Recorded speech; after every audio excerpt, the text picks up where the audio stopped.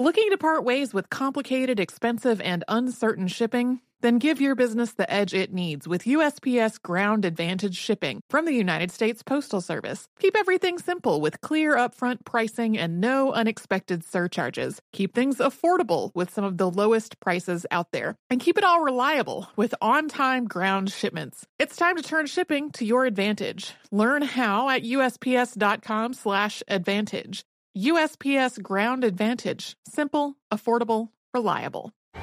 Hey guys, you know what this playground could use? A wine country, huh? A redwood forest would be cool. Ski slopes! Wait! Did we just invent California?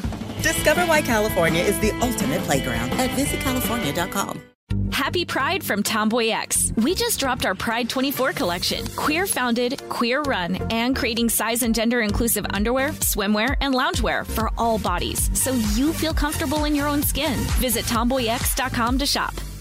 Hey, it's Danielle, Will, and Ryder from Pod Meets World. Thanks to our friends at Hyundai, we were able to record a very special episode for you guys at the one and only, wait for it, Boy Meets World House! Take a listen. Are there any moments or spots on any of the sets we worked on over the 7 years that you guys felt more at home, that were like your little spots on the set you like to hang out? I'm afraid it was the sink. Oh, really? Yes. Oh, yeah. You had to act by the sink a lot. Yeah. I was behind the counter. Yeah. Right. Doing business constantly. Uh-huh. Mom stuff. And disciplining you in some way. This has been brought to you by the fully electric Hyundai Ioniq 5. New episode out now. You can listen wherever you get your podcasts. Welcome to Stuff You Missed in History Class from HowStuffWorks.com.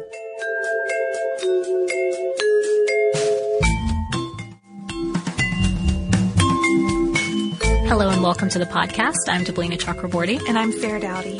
And we've covered several historical imposters on this podcast. Their stories are actually some of our favorites to tell. And with the ones we featured so far, a lot of them at least, Lambert Simnel, False Dimitri, Princess Caribou are some examples. There are usually some common themes running through their stories. For example, the imposters are often pretending to have some royal connection. There's almost always some sort of motive behind their imposter scheme, sometimes a grand one. And the imposters are usually pretending to be someone specific, or at least they're pretending to be someone. That is not the case, though, with today's podcast subject, Ferdinand Waldo de Mera, who's often called the Great Imposter. De Mera took on several bogus personas throughout his long and storied 20th century imposter career, something we talked about in those earlier ones, that you wouldn't be able to pull this off in the 20th century. Apparently, you could. And he would pose as everything from a psychology professor to a monk to a prison guard.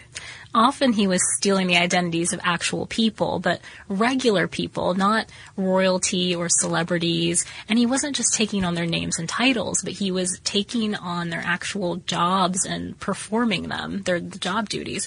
So we're going to take a look at de Mera's wild life of deception, how he pulled off these imposter identities, and of course his most famous charade of all, which was pretending to be a surgeon on a Canadian Navy ship. Sure, we have everybody squirming in their seats by now with that. If not, you will be. So first, of course, we need to tell you a little bit about who de Mera really was. He was born in Lawrence, Massachusetts in 1921, and by most accounts, he seems to have been a really, really smart kid. But according to a 1952 Life magazine article by Joe McCarthy, de Mera really didn't apply himself at school, academically or otherwise. So if he was smart, it didn't show up in the classroom. As a teen, for example, he played on the football team at Lawrence's Central Catholic High School, but he was never one of the starters because he didn't listen to the coach. And although he read a lot on his own, he didn't really put much effort into his schoolwork. It's interesting, there's this picture of him in that Life magazine article, and he just looks like a total jock. I mean, he has kind of this clean-cut haircut, and he just has this kind of smug, teenage look on his face, so he looks like a regular kid. And in that life story, his father, who was a motion picture projectionist, said of de Mera, quote, "I love the boy, but I don't know him. He's good and he's kind, and he has a really brilliant mind, but I've never been able to understand him. I don't think anybody else understands him either. And of course, he said this years later when DiMera was older, but at least it gives us a little insight into his parents' attitude toward him. So even though he wasn't a go-getter when it came to academic accomplishments, he does seem to have had some ambition. He wanted to be somebody. It just wasn't himself, and it wasn't him in his current life. So by the age of 16, he ran away from home and joined a Rhode Island monastery. But after about a year there, the brothers decided that DiMera just wasn't really cut out for the monastic lifestyle, and they thought that instead he might be better suited as a teacher. So DiMera moved on. He tried another monastery. Apparently that didn't work out so great either, because by about 1941 he enlisted in the U.S. Army, another venture that proved to be pretty short-lived. Yeah, he went AWOL pretty soon after he enlisted, but that wasn't the end of his military career, as you might assume that it would be. A week after the bombing of Pearl Harbor, he enlisted in the Navy without ever notifying the Army that he was even around or of this change. And while he was with the Navy, they sent DiMera to hospital school, and he became a medical corpsman. He soon tired of this role as well, though. He tried to apply to officer candidate school after that. And he did this by forging some documents and pretending that he had a college education, which of course we know he didn't even graduate from high school. But he did a pretty bad job with the forgery. It was one of his first ones, so he wasn't very good at it yet. And they rejected him. So he went AWOL again. So it was after ditching the Navy, after ditching the Army too, that DiMera really began the pattern of assuming other identities that he'd stick with for pretty much the rest of his life. First, he decided to become Dr. Robert L. Finch, who was a man who had a doctorate in psychology. DiMera had never met Finch, but he came across his name and credentials while trolling through the course catalog of a college where Finch had been a faculty member. According to an article by David Goldman in Biography, DiMera made this identity more official looking by writing away to the college where Finch had worked and getting a copy of his transcript, which ultimately made it more credible when he approached people and applied for jobs as Dr. Finch, that he had Dr. Finch's actual transcript. And that's eventually what he did, though initially he tried his hand at the religious life again. First, he lived for a short time as Finch at a Trappist monastery near Louisville, Kentucky. Then he moved on to an order of Catholic teachers in Chicago and took courses in things like rational psychology and natural theology at DePaul University. And he apparently made straight A's while he was there. But he moved on right before he was supposed to be ordained as a priest. In that life story, that life article we mentioned earlier, he said that he couldn't go through with it without telling others the truth. So it's like he had some guilt. Some guilt about becoming a priest under an assumed name. Yes, under an assumed identity. So at that point, he moved on to his first university job as Robert Finch at Gannon College in Erie, Pennsylvania. And there he taught general, industrial, and normal psychology, so quite a course load, and pulled all of this off, he later explained, by just reading up on the subjects and staying ahead of the class. And he said that, quote, the best way to learn anything is to teach it. So it seems like he kind of had it all figured out there. He figured out how to be a professor, but he didn't stick around there either. He moved on to California, where he worked as an orderly in a sanitarium, and then moved on to Olympia, Washington, and taught psychology again, this time at St. Martin's College in Lacey. So he's moving around a lot, but he's not really getting caught. So Life, in that article in Life magazine that we mentioned, DiMera told them a little bit about his tendency to move on frequently and why he did so. He said, quote, "In this little game I was playing, there always comes a time when you find yourself getting in too deep. You've made good friends who believe in you, and you don't want them to get hurt and disillusioned. You begin to worry what they'll think if someone exposes you as a phony." And he said he even kept this little stash of money to just, as a little savings, a little nest egg for when he needed to move on. Get out of town. Yeah, exactly. And he called it his mad money. So he would keep that in the reserves. So this is exactly what happened to him in Olympia. He got exposed. DiMera got in too deep. He became part of the community, was even made a special deputy to the sheriff. And then one day the FBI showed up and they charged him with desertion from the Navy. After that, DiMera served 18 months in the U.S. disciplinary barracks in California. So once he got out of the barracks, he consulted his course catalogs again, a great place to find a new identity, and this time chose the identity of a biologist named Dr. Cecil Hammond. And once again, he got the guy's college records, even his birth certificate, things that would make this fraud a little more believable. So once he was armed with Hammond's personal records, DiMera went on an occupation spree, really, similar to the kind he had gone on as Finch. He studied law for a year at Northeastern University in Boston, and then he entered a seminary in Maine where he told them he was a prominent Boston physician, Dr. Cecil B. Hammond. So he wasn't just trying to lay low, he was promoting himself as this new identity, really using the credentials. Exactly. And after he was in the seminary, DiMera took the religious name of Brother John and was sent to study theology in New Brunswick in Canada to prepare to take his vows. And it's while in Canada that DiMera met the true owner of what would become perhaps his most notorious identity, Dr. Joseph Cyr. Cyr was fresh out of medical school and treating Brother Boniface, who DiMera was studying under.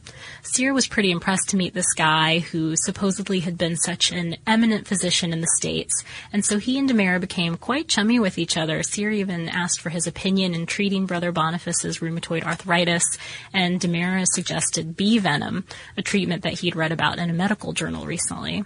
And Cyr also wanted to become friends with DiMera because he had this great interest in getting licensed to practice in the United States. He was networking. Exactly. And his good friend, Brother John, offered to use his connections to help him out. Of course, in order to do this, Brother John would need Cyr's records and credentials to present to the medical board in Maine. And that's how he got Cyr's personal records and information. In talking to Life magazine, he later said, "I didn't steal his papers. He gave them to me." And in a way, that was the truth. You probably had a little more faith in him, though. I'm Tracy V. Wilson from Stuff You Missed in History Class. Did you know small businesses make up 99.9% of all businesses in the United States? The world is powered by entrepreneurs, and if you're a small business owner or even someone dreaming of starting your own business, then you'll want to check out Season 2 of Mind the Business, Small Business Success Stories from Ruby Studio, from iHeartMedia, and Intuit QuickBooks. And every episode, hosts Austin Hankwitz and Janice Torres talk to entrepreneurs about how they've grown from the lessons of launching and nurturing a small business and how they have found success being their own boss. From the excitement of first starting out to finding the right tools and resources to process invoices and payments like QuickBooks Money, you won't want to miss these inspiring stories of entrepreneurship and discovering ways to business differently so you can too. And if you're a small business owner or even someone dreaming of starting your own business, then you'll want to check out Season 2 of Mind the Business, Small Business Success Stories from Ruby Studio, from iHeartMedia, and Intuit QuickBooks. Hey guys, you know what this playground could use? A wine country, huh? A redwood forest would be cool. Ski slopes! Wait! Did we just invent California? Discover why California is the ultimate playground at visitcalifornia.com. Hi, I'm Cindy Crawford, and I'm the founder of Meaningful Beauty. Well, I don't know about you, but, I never liked being told, oh, wow, you look so good for your age. Why even bother saying that? Why don't you just say you look great at any age, every age? That's what Meaningful Beauty is all about. We create products that make you feel confident in your skin at the age you are now. Meaningful Beauty. Beautiful skin at every age. Learn more at meaningfulbeauty.com. Happy Pride from Tomboy X. We just dropped our Pride 24 collection. Queer founded, queer run, and creating size and gender inclusive underwear, swimwear, and loungewear for all bodies, so you feel comfortable in your own skin. Visit tomboyx.com to shop. So, of course, DiMera never presented Cyr's papers to any medical board when he returned to the United States. What he did do, though, is ditch the seminary and then double back to Canada. According to Barbara Smith's book, Hoaxes and Hexes, Daring Deceptions and Mysterious Curses, DiMera showed up at the Royal Canadian Navy's recruiting office in New Brunswick on March 13th, 1951, and volunteered his services as a doctor. And Canada was, by then, involved in the Korean War. War, and they really, really needed medical officers. They were so desperate, in fact, that they were willing, according to the CFB Esquimalt Navy and Military Museum, to squish DiMera's enlistment process into just a couple days. Normally, the enlistment process would have taken months, but they fast-tracked it, and according to Smith's book, DiMera later recalled that the medical officer selection board seemed only to be concerned with whether or not he was the type of doctor who was into experimental medicine, because they did not want any Canadian sailors being guinea pigs. Which is kind of funny when we see what happens in a minute, but within a few Funny days... in a horrible way. Funny in a not funny way. But after a few days, DiMera was commissioned as a surgeon lieutenant and received his first assignment at the Naval Hospital in Halifax. He'd never had anything besides some basic first aid training at this point, so he'd been able to fake his way through his scams before, but I thought that it would be pretty much impossible at this point. However, DiMera quickly developed a strategy that got him through. Again, according to Smith's book, he managed to get some books and materials that covered treatment for some of the most common illnesses and injuries, so that was one thing. But he also consulted with other doctors a lot. You might think that this would expose how little he knew, but he actually developed a good reputation as a guy who worked with other doctors and valued other people's opinions, and he'd pretty much go with whatever advice the other doctors gave him, and he mostly got by in that way. According to an article by Dorothy Grant in Medical Post, DiMera also had a go-to treatment plan for anyone who had something like a sore throat or a bad cough. He would just give them a huge dose of penicillin. So sorry if you don't happen to have a bacterial infection. Well, that was something else that just got him by. But DiMera was comfortable with this strategy at the hospital, but after a couple months, he got transferred to the sick bay on the aircraft carrier Magnificent. There, he didn't perform quite as well as he had in the hospital in Halifax. According to Grant's article, his commanding officer even said in one of his reports that he, quote, lacked training in medicine and surgery, especially diagnosis. Then, when the Magnificent was docked in Halifax, DiMera, posing as Sear, had what was for him a really unique experience. He fell in love. According to Smith's book, the young lady's name was Catherine, and she wanted to marry DiMera. She tried to arrange a meeting between him and her family in Montreal, but while DiMera boarded the train to get there and went all the way to Montreal, he chickened out when he was supposed to get off the train, and he couldn't bring himself to actually come out and face them, which is kind of strange considering how easy it usually was for him to deceive people. It also goes back to his quote, though, that he didn't like getting in too deep and starting to hurt people and disappoint them. But they did stay together a little bit after this failed meeting. But DiMera, as Dr. Sear, soon got his next posting as the medical officer on board the destroyer HMCS Cayuga, which was bound for Korea. And DiMera's first challenge aboard the Cayuga came right away. The captain had a painfully infected tooth, and he wanted it pulled immediately. So you can imagine treating people's sore throats up until this point, and suddenly you have a gross infected tooth and you're in charge of it. Yeah, and he didn't know anything about practicing medicine, but at this point he had at least done a little bit of stuff in the hospital at Halifax. But when he got on the ship and into this situation, he hadn't ever experienced anything with dentistry before. So he had to buy himself a little bit of time, and he excused himself to his cabin to consult some medical books and try to figure out if there was any Novocaine on the ship. Luckily there was, and he was able to extract the tooth successfully. And after that, things went smoothly for a while. DiMera was actually really popular with the other guys on the ship. But once they made it into the North Korean battlefront, there was a lot more for him to do, stuff that went way beyond treating colds and pulling teeth. The best example of this is when they came by a boat carrying 3 critically wounded South Korean soldiers. And the one who was wounded the worst had a bullet lodged right next to his heart, and DiMera had to open up his chest to remove it. Yeah, well, and he supposedly did this with a room full of people looking on, so there was no way he could hesitate or act like he didn't know what was going on. There was also supposedly a pretty rough storm going on at the time that was pitching the ship from side to side.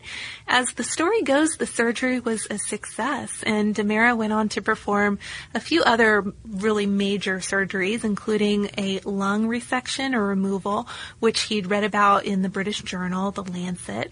According to that Medical Post article, though, there's some considerable debate about whether or not any or all of these major surgeries ever took place. But something must have gone on because a Navy public information officer aboard the Cayuga decided that they needed to brag on their awesome surgeon a little bit. DiMera said later in the Life magazine article that he tried to talk the guy out of it. After all, publicity was the last thing that a person like him would want. But it didn't work. A story was prepared and sent out to the press back in Canada. And DiMera's fears did come to fruition. One of the people who read the story was Mary Cyr, the real Dr. Joseph Cyr's mom. She immediately contacted her son to tell him someone was impersonating him, and Dr. Cyr, in turn, got in touch with the Canadian Navy. So on November 21st, 1951, the Cayuga's captain received a radio message that said, quote, "We have information that Joseph C. Cyr, Surgeon Lieutenant, is an imposter. Remove from active duty immediately. Repeat, immediately. Conduct investigation and report the fact to Chief of Naval Staff."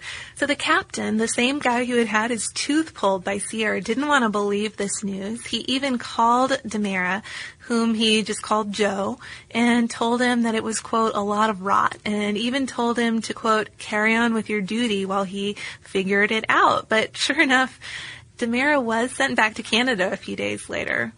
And the Royal Canadian Navy was so embarrassed by the situation, they didn't want to create a big stink and thus have even more publicity around it. So they discharged DiMera honorably, gave him whatever back pay he was owed, which amounted to, I think, nearly $1,000, and they turned him back over to the U.S.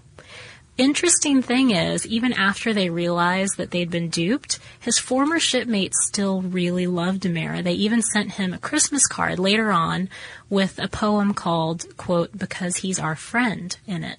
And part of it went like this. He may be 6 kinds of a liar, he may be 10 kinds of a fool, he may have faults that are dire and seem without reason or rule.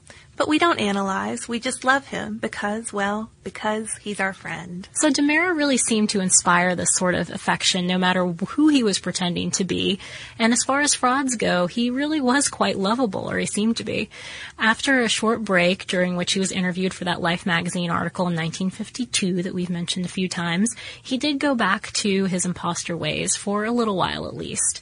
It seems almost impossible that he would be able to do so again, especially after being exposed in such a way and doing this very public article. But in 1955, he became Dr. Benjamin Jones, yet again a real person who was president of the Northeast Mississippi Junior College. And as Dr. Jones, he got a job as a lieutenant of the Guard in Texas's Huntsville Penitentiary.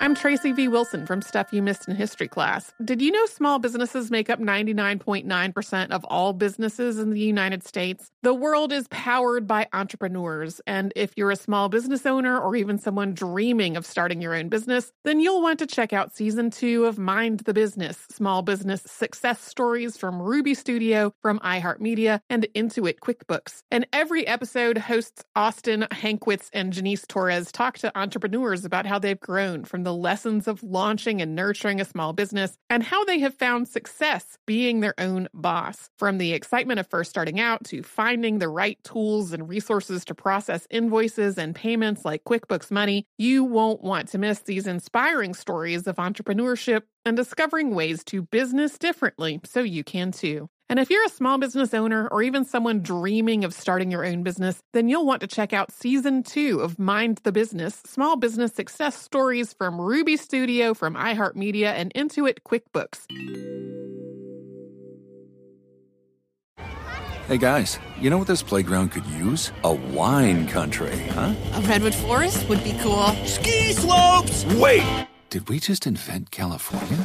Discover why California is the ultimate playground at visitcalifornia.com. Hi, I'm Cindy Crawford, and I'm the founder of Meaningful Beauty. Well, I don't know about you, but, I never liked being told, oh, wow, you look so good for your age. Why even bother saying that? Why don't you just say you look great at any age, every age? That's what Meaningful Beauty is all about. We create products that make you feel confident in your skin at the age you are now. Meaningful Beauty. Beautiful skin at every age. Learn more at meaningfulbeauty.com.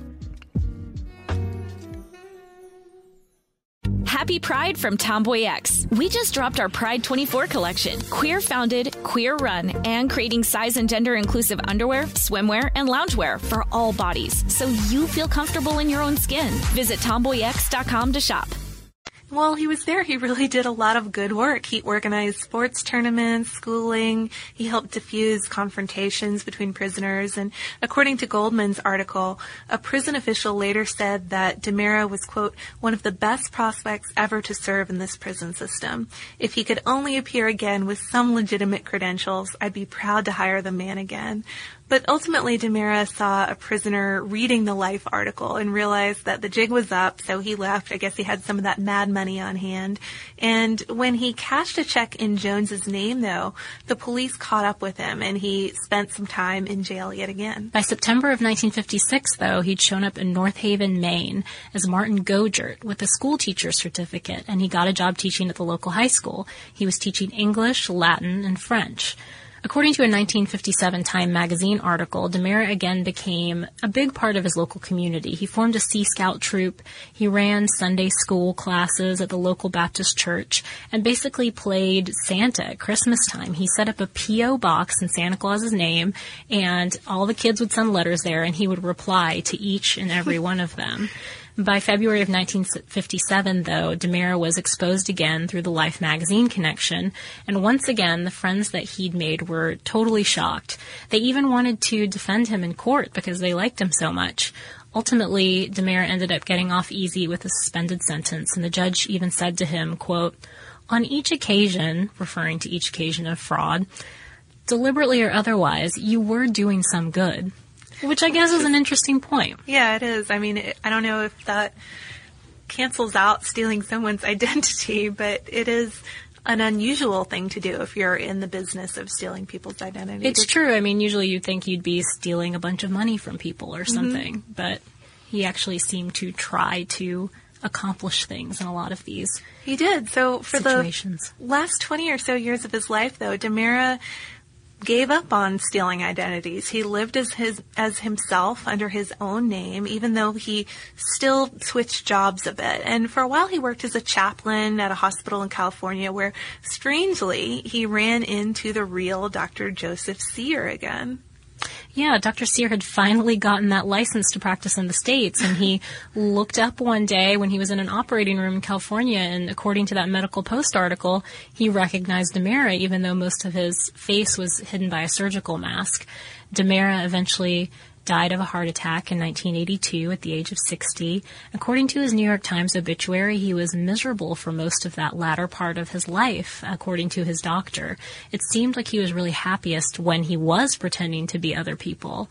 But to this day, no one can really figure out what his motivations were. Was it boredom, short attention span, or was it just that he had a mental illness? I think most people probably go with the latter. Regardless of why he did this, though, it has made for a fascinating story. Author Robert Crichton wrote 2 books on DiMera, and one of them, The Great Imposter, was made into a film starring Tony Curtis in 1961.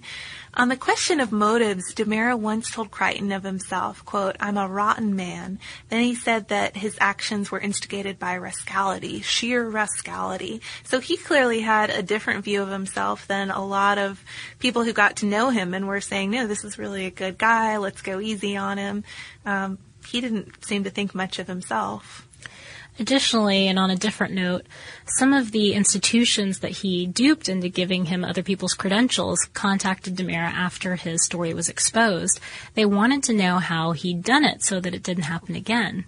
According to that Life article, he refused to completely divulge his methods in this respect. However, he once still said to Crichton, quote, I don't mean to be boasting, but my lurid example has been instrumental in getting colleges and businesses to change their sloppy ways of handling confidential information and records.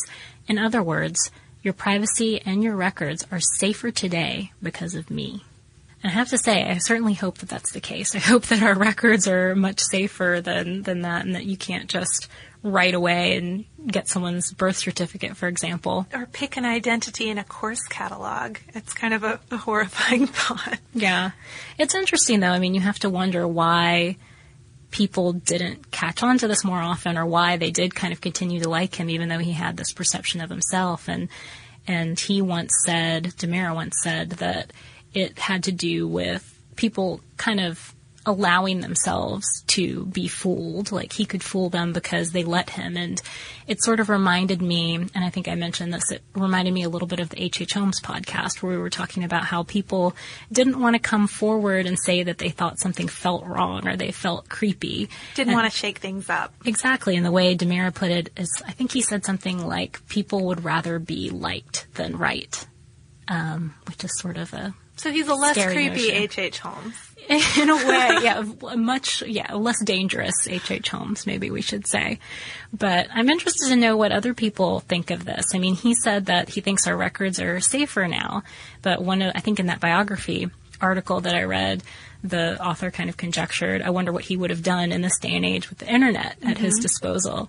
So I'm kind of curious to know whether our listeners think that something like this, every other day could there's happen a all the time. massive credit card security breach. Yeah, no, that's true. That's true. I mean, we always think of it now in terms of financial stuff, but you have to wonder next time you sit in your dentist chair.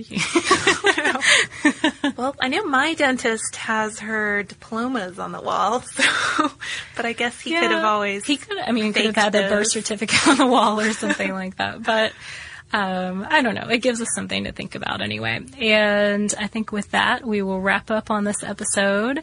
If you have any ideas for us or any thoughts about being an imposter or this sort of fraud or any kind of anything that you want to share with us, or a new topic that you want to suggest that has absolutely nothing to do with this, because maybe you're tired of hearing of imposters even though we're not, you can write us at historypodcast@discovery.com, or you can look us up on Facebook or on Twitter at Missed in History. And if you want to learn a little bit more about the more modern problems we were talking about, we do have an article called How Identity Theft Works.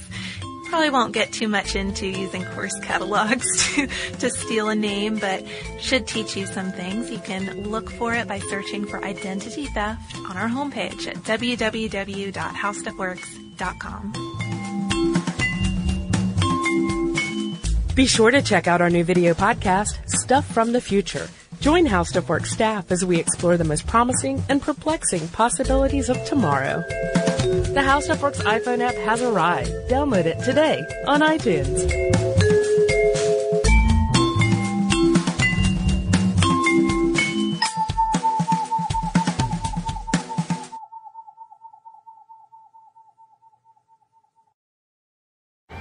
Hey guys, you know what this playground could use? A wine country, huh? A redwood forest would be cool. Ski slopes! Wait! Did we just invent California? Discover why California is the ultimate playground at visitcalifornia.com. Happy Pride from Tomboy X. We just dropped our Pride 24 collection. Queer founded, queer run, and creating size and gender inclusive underwear, swimwear, and loungewear for all bodies, so you feel comfortable in your own skin. Visit tomboyx.com to shop. Looking to part ways with complicated, expensive, and uncertain shipping? Then give your business the edge it needs with USPS Ground Advantage shipping from the United States Postal Service. Keep everything simple with clear upfront pricing and no unexpected surcharges. Keep things affordable with some of the lowest prices out there. And keep it all reliable with on-time ground shipments. It's time to turn shipping to your advantage. Learn how at USPS.com/advantage. USPS Ground Advantage. Simple, affordable, reliable. Asking the right questions can greatly impact your future, especially when it comes to your finances. So if you're looking for a financial advisor you can trust, certified financial planner professionals are committed to acting in your best interest. That's why it's got to be a CFP. Find your CFP professional at letsmakeaplan.org.